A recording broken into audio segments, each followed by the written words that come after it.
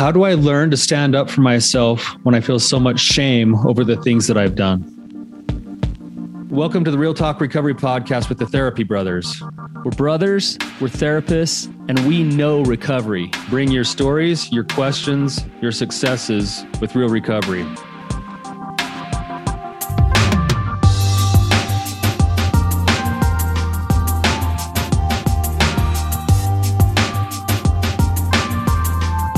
Tyler, welcome back.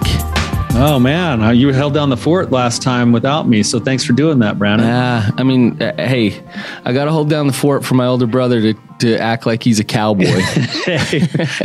hey, you know, with this upcoming... We talk about posers all the time. I wonder about you.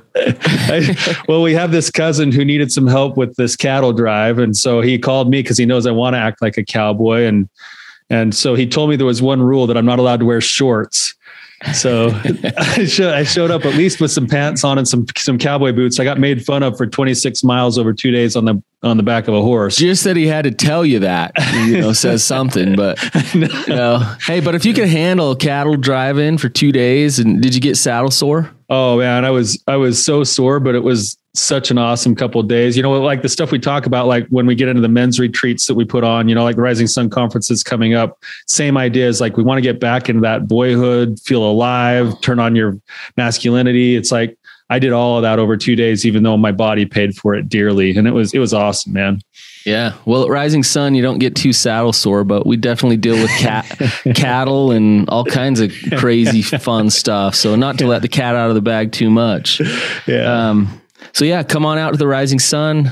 Check out risingsun.com. Risingsun.org. Risingsun.org.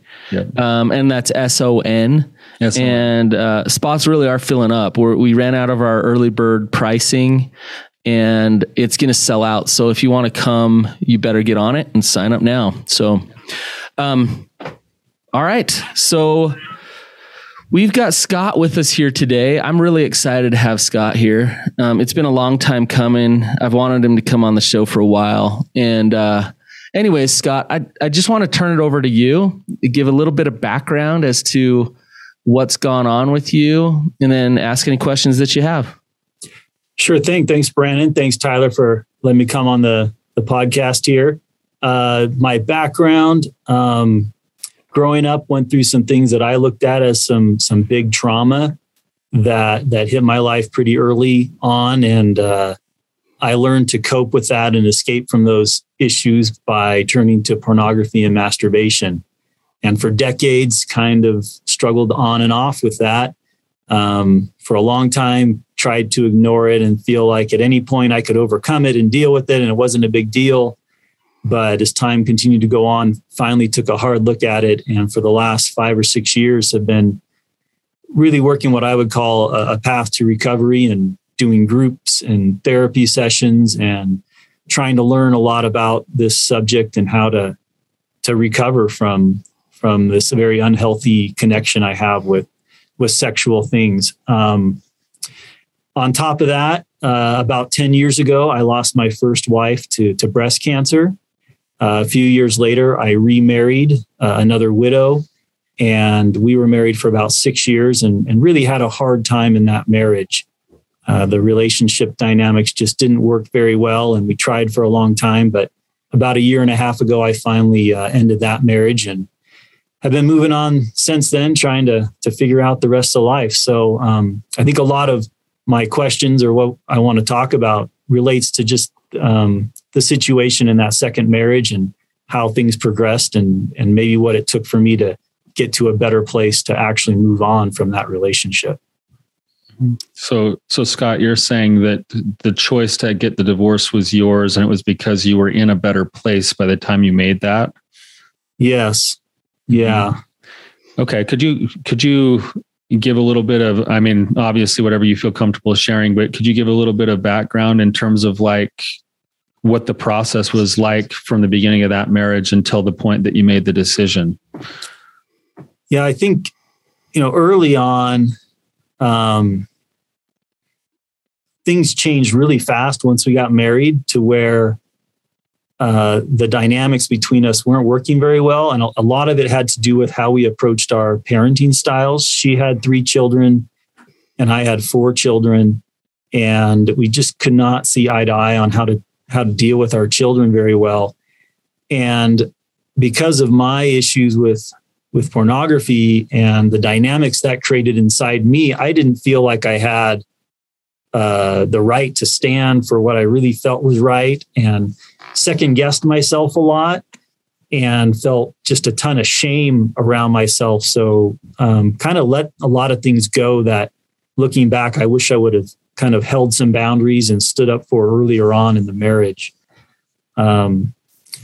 Little by little, I started my recovery process and understanding more about myself and fighting through that shame, and would take additional steps to stand for what I felt was right. And that just kind of drove a further wedge in our marriage, little bits over time. Mm-hmm.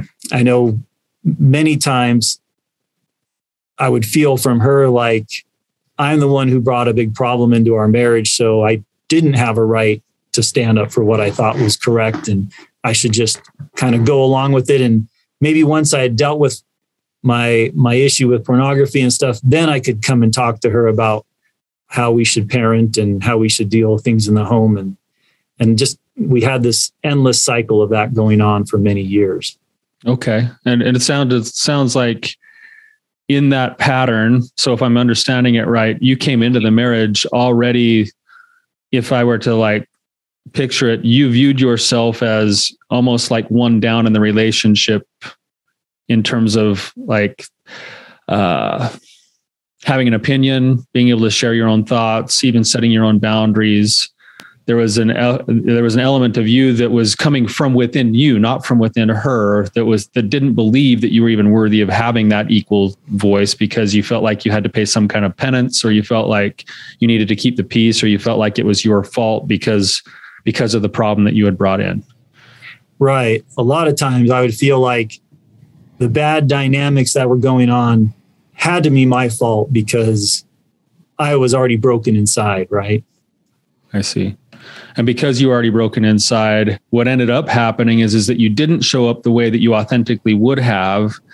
And because you didn't show up the way you authentically would have, it didn't allow the relationship to actually function like a healthy marriage, because it turned into a power differential instead of a connection-based relationship. Absolutely. That's very well said.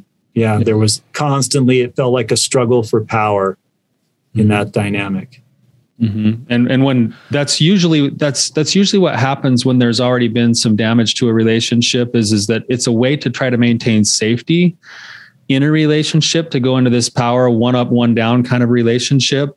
And what it does is it allows people to stay together without ever actually having to be vulnerable or work out the tension between them for a period of time until they realize that it's not really working as in terms of the reason they got together in the first place, which is that they desperately want more connection with each other. Right. And so there's this wedge that starts to get driven where safety becomes the priority, quotes in safety, at the expense of the connection. And it sounds like that's where you found yourself 6 years into this marriage. Yeah. I mean, within a year or two, kind of in that dynamic, and then we just never seemed to be able to break out of it. Yeah. And we tried going to different counseling sessions, different therapists, and tried several different things, but the dynamics seemed to get worse. Like I mentioned before, as I felt like I was kind of finding myself through the recovery programs and the groups, and holding boundaries and taking steps to try and fix the dynamics. It created more of a extreme cycle of the control cycle you mentioned, where we're trying to find safety and things just got more extreme and more dysfunctional. So this is really fascinating. I want to just kind of throw it out there. What I'm hearing is, I had a lot of shame about acting out with pornography, things like that. I got married, and once I started to get out of my shame and get healthier, that's when the marriage started leading to divorce. So the healthier I got, the more empowered I got, the less chance I had to succeed in my marriage. That sounds a bit backwards, right? Yeah, it makes total sense to me, but it sounds a bit backwards. It did feel, Brandon, at times like I had to make a choice to either be me, my authentic me, or save the marriage. I couldn't do both. I felt that like many times. I would lay at night thinking about it. I'm like, what choice do I make? Religiously, I had this place I had to get over, that you're not supposed to get divorced. Like that's what was trained into me as a kid, and through the church I go to, was divorce is a lot, never an option. And it took me a long time to get over that, because I felt like I had to give up myself to save a marriage that I couldn't be myself in. And that dilemma that you're describing, I mean, you had that dilemma to a degree that's pretty extreme, of if I'm me, then I'll probably end up divorced. But that dilemma that you're describing is one that we all get in to some degree in our life, where it's, I'm worried to be me or to be authentic and be empowered because it'll affect the relationship. And I'm scared to damage the relationship. So therefore I'll pretend, I'll shame screen, I'll be fake in order to protect this relationship. And Scott, I want to ask you this, and then I want to back up a little bit, but you're a year and a half post-divorce now. You did come to the determination that, yes, I'm going to be me and I'm going to be healthy, and ultimately we're going to get divorced. You've been on both sides of this coin. For years, you were just trying to stay in your shame so that you could make the relationship work. Now, a year and a half later, you actually stepped into your truths. What's better? Well, I can look back and say, for me, it was 150% the right decision to move on from that relationship. I was in a cycle I just felt like I could not progress through and thrive as myself. And over the last year and a half, feel like I have grown immensely in lots of different ways, and really thriving for me and for my children. It's really helped them kind of step out into another realm for their lives as well. What's different? For me, it felt like I was being kind of suppressed constantly. There was just so much pressure to be something I wasn't. And every time I tried to step into who I was, there were comments, there was, I'm going to use the term punishment. It wasn't like, go to your room type of punishment, but you felt that cold shoulder and some form of disapproval. And it was just hard to step out of. Now I feel I can make decisions and move in that direction. And if it's the wrong decision, I get to correct it. And there's no ongoing consequence for making a bad choice. I'm free to fail and learn from my failures. I think that's a big part of what I feel today that I didn't have before. Mm-hmm. Yeah. Can I just point something out? Go ahead, Tyler. Just for our listeners to understand a little bit of what I think they're witnessing right here, and kind of how the pattern works, is that, Scott, you're not really much different than many clients that we run into. And it usually follows a certain pattern is that if I've been living with some type of a sexually compulsive problem, usually I have this story of shame already integrated into my life, so that whatever I bring into my life, whether that's a new wife or a girlfriend or somebody else, I'm already basing that relationship from a shame-based place to begin with. And oftentimes when there's been betrayal, it makes it even harder, because now I feel like I need to make up for it. I need to pay penance. I need to try to fix it. I need to show my regret for the things that I've done. And a lot of times I think our clients who are in the same position as you were, they think that showing regret and remorse means beating themselves up and staying in the dialogue of shame that they've already been in forever. And then they get into recovery. That it's almost righteous. Yeah, it's almost like the right thing to do to beat myself with the wet noodle until penance is fully paid. Mm-hmm.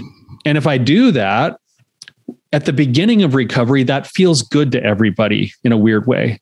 It's like, I feel like I'm paying my penance. My partner feels like they're getting some level of validation from seeing me. Look at the humility and ownership of this, because he's just wallowing in his shame.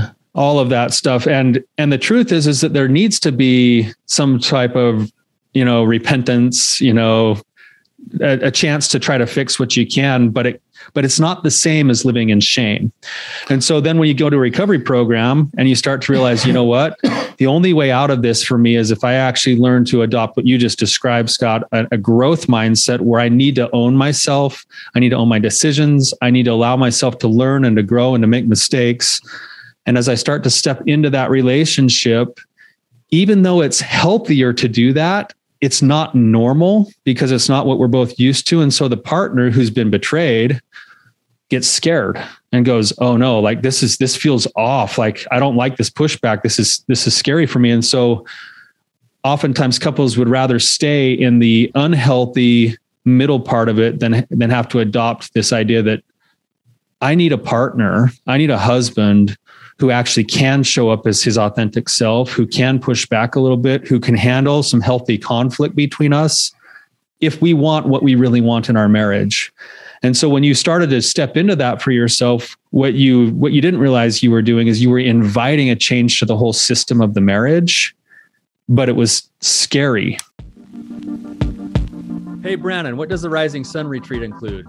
Well, not only is it your lodging, excellent food by a professional chef, brotherhood with a bunch of guys who are there to heal, but it's so much more.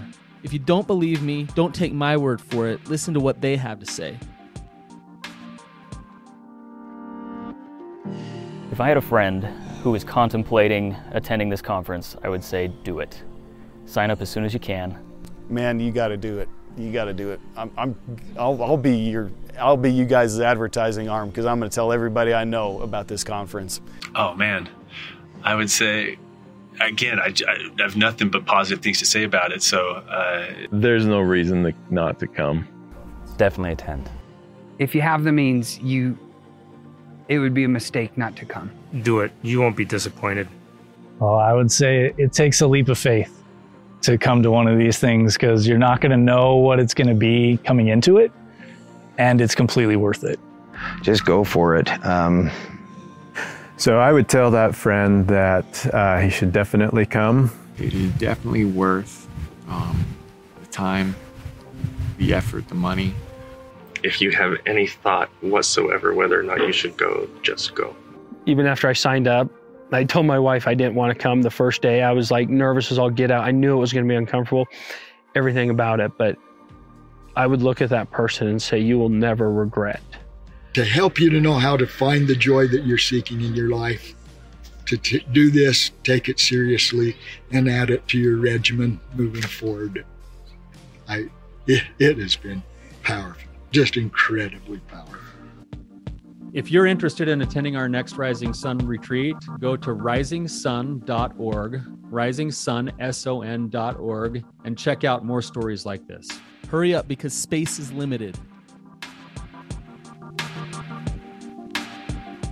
Is you were inviting a change to the whole system of the marriage, but it was scary and it was painful, and it was going to mean that there was going to need to be a shift to the whole system. And you can't really, I don't know her, but I can't really fault your wife or ex-wife for having responded the way she did, because she was probably responding from a place of self-preservation. But she was trying to maintain a relationship. She was in a losing battle trying to maintain a relationship with a man who needed to stay in his shame in order for the relationship to stay intact.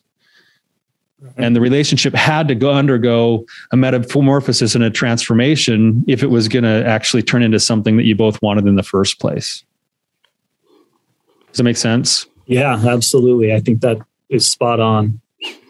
Let's back up a little bit. I love what Tyler just said, and I think that's the bind that we see many men get in.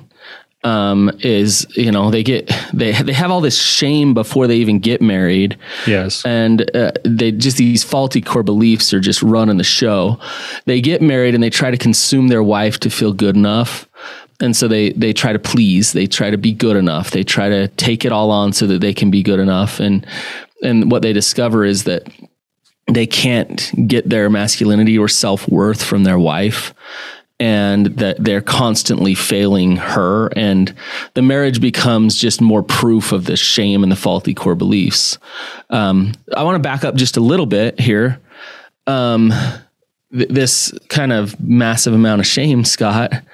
Which I had a lot of, Brandon, and still do. Yeah. So I'd like to know where that started. So you say you were raised really religious. You were acting out sexually. What were some of those faulty core beliefs that were developed long before you were even married the first time? Well, I've come to know that there's several key ones that typically men in my situation struggle with. One of the biggest is that we're just not lovable. That if someone really knew me, knew what I do, what I actually like, which in a lot of ways feels really deviant. Some of the things I like, we're not supposed to like. You know, I find pornography and some of those images very attractive. I do. And we're not supposed to do that, right? That's what we're taught and we're drilled. So I felt at my core. Scott, I want to ask you. Yeah, go ahead. Just so that started developing, how old were you? Probably 9 or 10 years old, maybe 11, somewhere in that range. And so some of the ingredients at play here were you were a sexual being who was exploring your sexuality and acting out with pornography and masturbation and sexuality. So that was at play, along with some pretty clear beliefs about what you should or shouldn't be doing as a sexual being. Okay. Yeah. So you were being taught one thing and you were doing another. Yes. And you were hiding the behavior that you were doing. Is that all what was happening? Yeah. And I grew up in a home, a broken home, but in a family dynamic where you didn't talk about problems. You pretended like everything was fine. My parents got divorced when I was 7, and I can look back now and look that it was almost just not talked about. My grandparents pretended like it never happened, and they wanted the image of the family to remain this kind of, perfect family image. And it just got passed down generation to generation that you may do things that weren't right, but you never talk about them. You never admit them. You never show it. You just put up the front. Image management was the most important thing. Yes. Look what you were taught from a real young age. And that got ingrained in me. And I lived that for decades. Yeah. That it was much more important what I showed to everybody else than what I actually did inside. Yeah. You can see the trap right there. Right. Like, pretty clearly. Then fast forward and the acting out is still happening and you're contemplating divorce and you're thinking, well, I can't be a man who gets divorced because what about my image? Then my image is even further tainted. No, I had to get over that hurdle. And that was a hard one for me. It took me a couple years to get to the place where I could accept that separation and divorce would actually be healthier for me than protecting that image. That was a hard hurdle to get over. Mm-hmm. How did you come to that conclusion, Scott? What was the process to get there? I mean, it was a lot of thought, a lot of prayer, a lot of meditation. But I think the turning point was just looking at not only the misery I was in, but my ex-wife was in, her children were in, my children were in. We were all in. I think it was Jody Moore talks about sometimes you sit in this pond of misery rather than crossing the river of like tribulation. Like you got to go through the hard thing, but a lot of times we're just comfortable sitting in this misery place that doesn't really move. And I felt like that's where we were. And I finally just felt like had to do the movement, no matter how painful it was, so we could get out of that place of misery. And like I said before, looking back, it was the right decision for me and my kids. And I hope for her and her children as well. I hope they're out of that misery kind of stuck place and can move forward. I really want to point something out right here, which I think is very important. And it's not so much what we're talking about, it's what's happening right now. So what I mean is, here you are, Scott, you're saying it was drilled into my head that image management was the most important thing. Like that's where I got my self-worth. That's what I needed to do to be loved. And here Scott is on a public forum in a podcast talking about his pornography issues and his divorce openly, and his image management. And look at the courage and the resiliency. I mean, this is an example of recovery, is of a shift going from this hell of shame and being trapped and being stuck to starting to find some freedom from those messages that were given to you, Scott, long before you even knew what you were ingesting. When you were so young, it was just so automatic. And now you're getting conscious and aware and being able to choose how you want to view the world and how you want to show up. And I imagine it's pretty vulnerable to be here and talk about these things, because there's probably those voices, those old voices that are saying, uh-oh, who's going to hear this? Who's going to listen? Absolutely. What is it like for you, Scott? No, it is scary in a lot of ways. And there are those voices, but it's also freeing and liberating in another sense to step into that courage, to enter those kind of dark places you're scared to enter and find out, yeah, it's scary to enter, but once you take that first step in, you're actually okay. And you can keep walking, right? Exactly. Kind of cross that initial threshold. Right. On this topic, though, it reminds me of something else I wanted to bring up and get your guys' thoughts on. Because that image management was pretty important to me, I actually did not want to make the decision to get a divorce. And I can look back now and see that I was waiting for a therapist or someone else like that to tell me it's the right decision to get a divorce. We were seeing a therapist for a while who I believe knew that we should probably separate. It'd be healthier for us to separate. And that therapist never kind of told me that.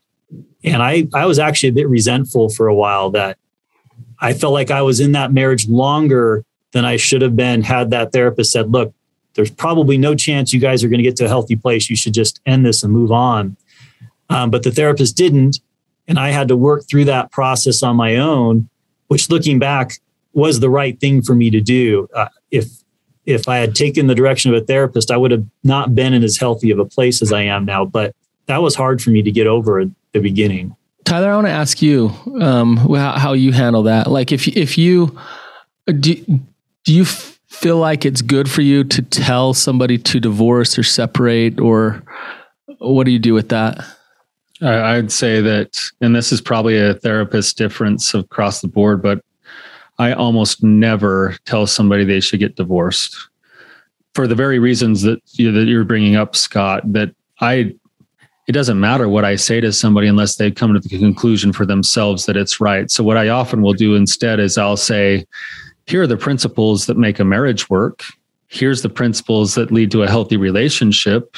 And if both of you guys want to sign up for those principles, you can have a great marriage. But if you don't want to, then you're beating your head against a wall. Yeah. But I will almost never actually tell somebody you guys should get divorced, because at the end of the day, I believe so strongly in the principle of agency and choice that a big decision like that has to come from the inside out. Yeah.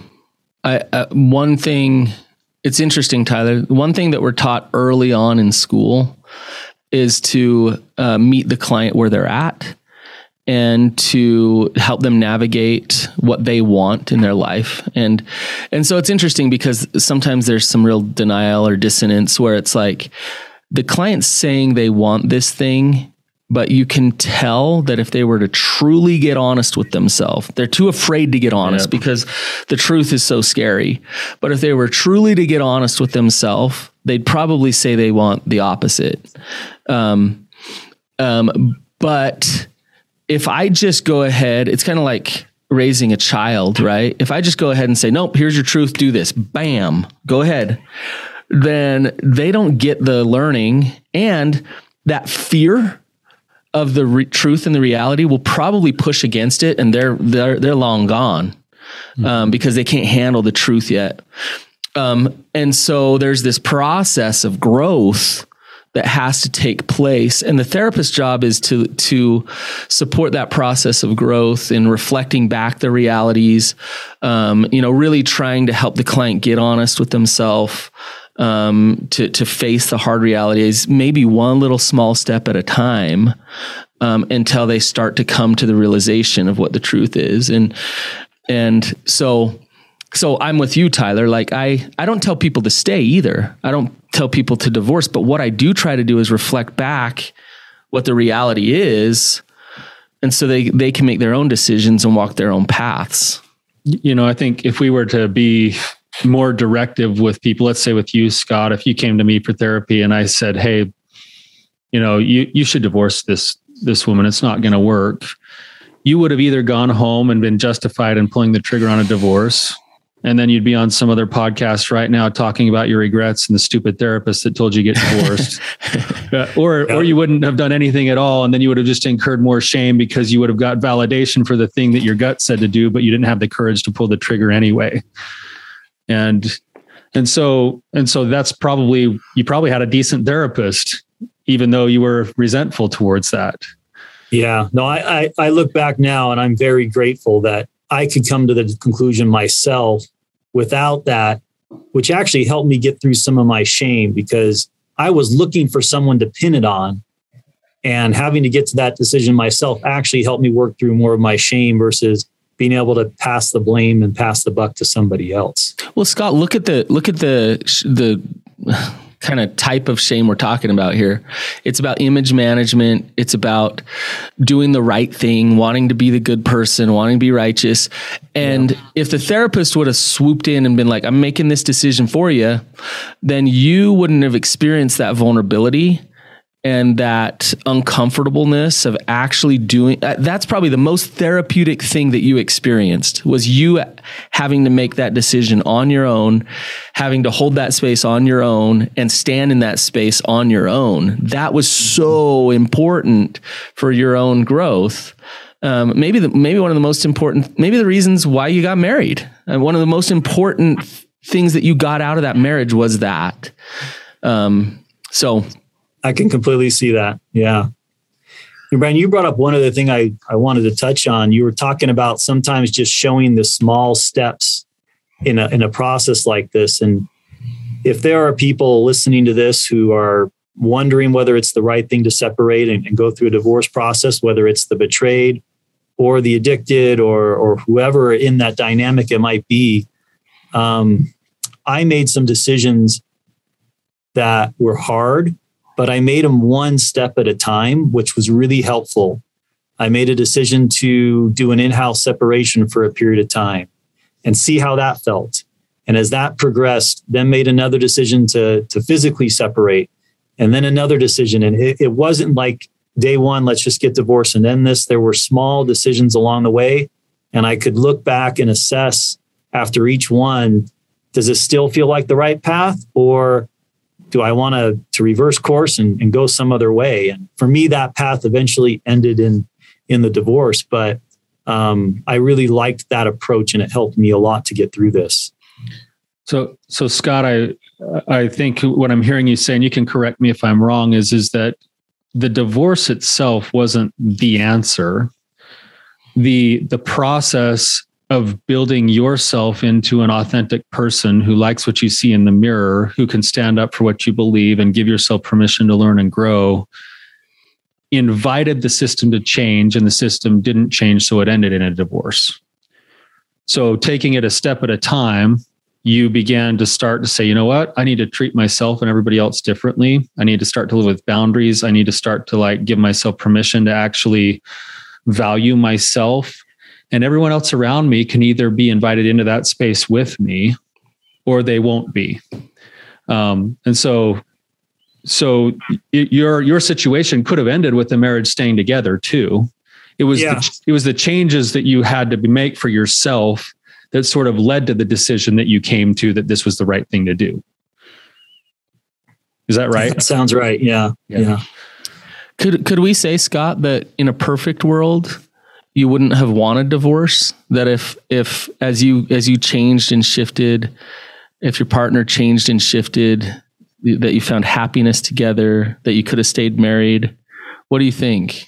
That would have been ideal, Brannon. I would have loved that. I mean, invested a lot of time and energy into the relationship, into the family, and we did have some great times and great memories together. I would have loved for that whole dynamic to have worked out. That would have been amazing. Right. And so I just think, and Tyler, I'm sure you've seen this too. I've seen divorce happen really fast. Like, for example, I've done a disclosure. Something came out in the disclosure that was shocking, and 2 months later they were divorced. Boom. Like, she moved out of the house. That was it. The divorce happened. But usually, like, something like that is like, yes, it's very clear that I'm not safe in this marriage, or I'm not living my truth. We need to get divorced. A lot of times when I see couples fight for the marriage, fighting for the marriage looks like therapeutic separation. One small step of having boundaries here, having boundaries there, and waiting for some shifts to happen, and kind of gauging if there is change taking place. And as much as that's fighting for the marriage, that's also can lead to divorce. And it comes back to one of my favorite sayings, which is healthy boundaries destroy toxic relationships. Healthy boundaries also foster healthy relationships. And so if you stay clear on, I'm going to have healthy boundaries, in other words, I'm going to be authentic, it's either going to destroy a bad relationship or really lead to a really good relationship. And back to what Tyler was saying, that's what you chose, Scott. You didn't necessarily choose divorce. It led to divorce, and it had to. And to me, you choosing truth and authenticity and choosing to love yourself and act in truth and really be connected to God. What's more important? What's the most important thing here? To me, I think you chose the most important thing. It took a while to get there. It was a process that you walked, but I think that you chose the most important thing. So, and it's kind of beautiful in a way. I really think it is. And Scott, I appreciate that you said this step-by-step thing, because the step-by-step thing isn't towards the divorce. It was that you had to set those smaller steps of boundaries inside your own recovery work, because that's probably the level you believed in yourself to do it with too. So it's like, I can't really go pull the trigger on a divorce yet, because I still don't have enough confidence that it's right for me, that I can trust that that's the right thing. So what I'll do is I'll set this little boundary here. And then you grew into like yourself and liking yourself a little bit more. And then you set a new boundary and you grew into that, and you set a new boundary and you grew into that. And every one of those new boundaries was an invitation to change to the system, but it was also necessary as part of your own personal steps, in growing into a more authentic self. You wouldn't have been able to pull the trigger on a big decision without having those little steps along the way. And that's pretty typical for how most people end up doing their work. That's why Brandon and I always say there's 3 recoveries. There's his, hers, and then there's ours. And if both his and hers happen, then ours will happen. But if his or hers only happens, then eventually it's going to end with a break. And that process is necessary because that's what we have to do. I want to ask you, Scott, like really, really quickly, like if we were to take snapshots, all right, just, a snapshot 10 years ago, a snapshot 3 years ago, or a year and a half ago, and a snapshot right now, and you had to stand in the mirror and look yourself in the mirror right now, how would you see yourself, and what version of you do you like the best?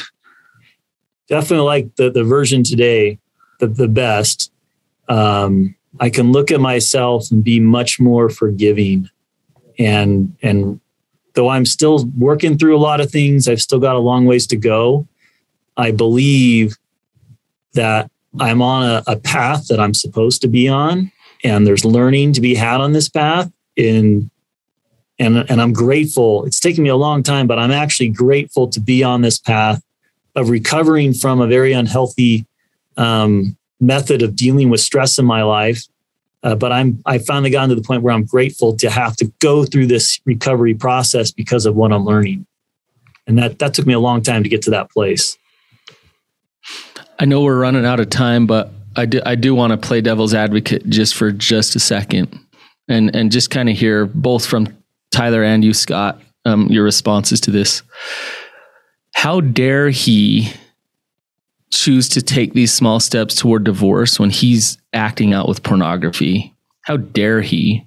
He's the one causing the problems, and that, like, how he's the one that's living his truth and moving toward divorce. What? Answers, guys. Brandon, I struggled with that a lot, and that was on the back of my mind a ton. And I wish I could have found a way to get through more recovery and not go through that process, because the divorce was really painful. Really, it was a hard time to go through. But looking back, I don't know that I would have made the advances in my own personal recovery without going through that. There was just this ongoing cycle and dynamic I couldn't seem to break out of. Maybe there was some other outside help that could have helped me, but we had seen lots of counselors. I had seen therapists. I'd done lots of groups, and I felt just stuck. And I wish there could have been another way, but I didn't find it, at least in that time frame. Yeah, I would echo what you said, Scott. I would first say, Brandon, to whoever's thinking and feeling that right now, that first and foremost is that the topic we're talking about today doesn't diminish the fact that the pain you've experienced is real. And it's sad that it's been that way. And of course, you're feeling that you're looking for a way to find protection and safety. The truth is that to have the man that you want in your life, a man in recovery, he has to learn how to operate from an inside out place of being truly authentic. And if that's what it takes for the long-term bigger picture, you can both be better off if you both do your work than staying in this place where he's going to grovel and stay in shame the rest of his life. And it reminds me of a poem. Brandon, you love the poems, and you hear this all the time, and you probably heard this one before on the show before. But it just says, when you get what you want in your struggle for self, and the world makes you king for a day, then go to the mirror and look at yourself and see what that man has to say. For it isn't your father or mother or wife whose judgment upon you must pass. The fellow whose verdict counts most in your life is the man staring back from the glass. He's the fellow to please, never mind all the rest, for he's with you clear to the end. And you've passed your most dangerous, difficult test if the man in the glass is your friend. You can fool the whole world down the pathway of years and get pats on the back as you pass, but the final reward will be heartache and tears if you've cheated the man in the glass. Really, it's the only way to a long-term success is that mirror test and liking what you see in the mirror. And the only way you can like what you see is to grow into more and more congruence of who God designed you to be. And that's just the way that it works. Yep. Hey, Brandon, if I can just piggyback on something Tyler said. Tyler, you brought up the pain was real. And, one other thing I'd add to your question, Brandon, was, I am sorry for the pain I caused my ex-wife. I know I hurt her. I know there's pain with her kids, with my kids through this whole thing. And the pain is real. But we don't always get to just pick what the best path to get through all that pain. We have to work through it. But I do recognize the pain was there. I caused a lot of that pain. And I'm sorry for that. Well, and Scott, I'd add, and by the way, Tyler, I loved that poem. I won't make fun of you for it too much. But I'd like to add that the pain of deceit and betrayal, that is real. And I'm sure she experienced those things, and we're not diminishing that at all. But here's one of the fallacies that we've been talking about today, which is, if I do those things in my marriage, then that means that I have to endure and take on a bunch of pain myself. and my deal breakers and my truths and my authentic self can't stand there and can't be there because of those things. And, porn use oftentimes, especially in a really religious relationship, is the bull in the china closet. It's the thing that's focused on and the issue. And I'm not downplaying it. It is an issue, but sometimes there's other issues too. All kinds of other issues on both sides. And that is one of the first things that needs to be dealt with. An addiction has to be dealt with before a relationship will thrive. But it doesn't mean that it's the only thing that's going on there in that relationship. So yeah, this has been a really good discussion, Scott. We've hit on a lot of different topics. I hope that your shame hasn't triggered too much with your image management, and it's felt good to talk openly and talk with us. So how has it been for you? It's been good? No, it's been good. Yeah. Been very good. I appreciate the opportunity to come on with you guys. Yeah. Scott, it was nice to meet you. Thanks for bringing yourself here today. For those of you guys listening, I know that there's probably a wide mix of emotions going on for our listeners right now. If it stirred something up in you, feel free to comment to us. We'd always love to respond back to a comment. And if it hit a nerve for you that felt good, please share it with someone else who it might affect as well. Awesome. All right, you guys, have a wonderful day. We'll talk to you next time.